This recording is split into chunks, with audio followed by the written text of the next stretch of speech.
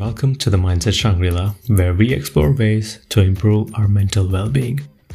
Today's topic is something that many of us experience at one point or another: embarrassment. Embarrassment is a feeling that can be triggered by a wide range of situations, such as making a mistake, being rejected, or doing something socially awkward. It's characterized by feelings of self-consciousness, shame, and discomfort.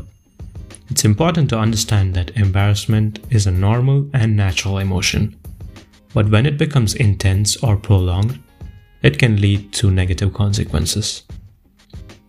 Self-awareness is key to handling embarrassment. By understanding our triggers and the thought patterns that lead to embarrassment, we can begin to take steps to manage it in a healthy way. It's important to pay attention to physical signs of embarrassment, such as blushing, and to take a step back and assess the situation before reacting.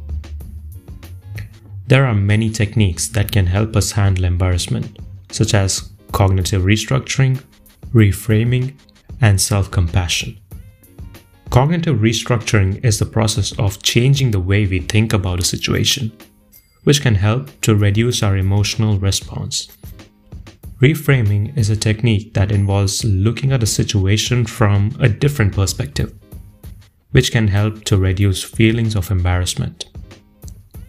Self-compassion is the practice of being kind and understanding towards ourselves, which can help us to see our mistakes and imperfections in a more positive light. Handling embarrassment is a lifelong journey again, and it's important to remember that it's not about eliminating it, but rather learning to manage it in a healthy way. By becoming more self-aware and using techniques like cognitive restructuring, reframing, and self-compassion, we can take control of our thoughts and emotions and handle embarrassment in a more constructive way.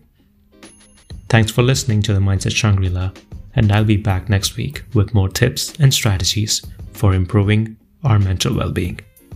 Until then, take care.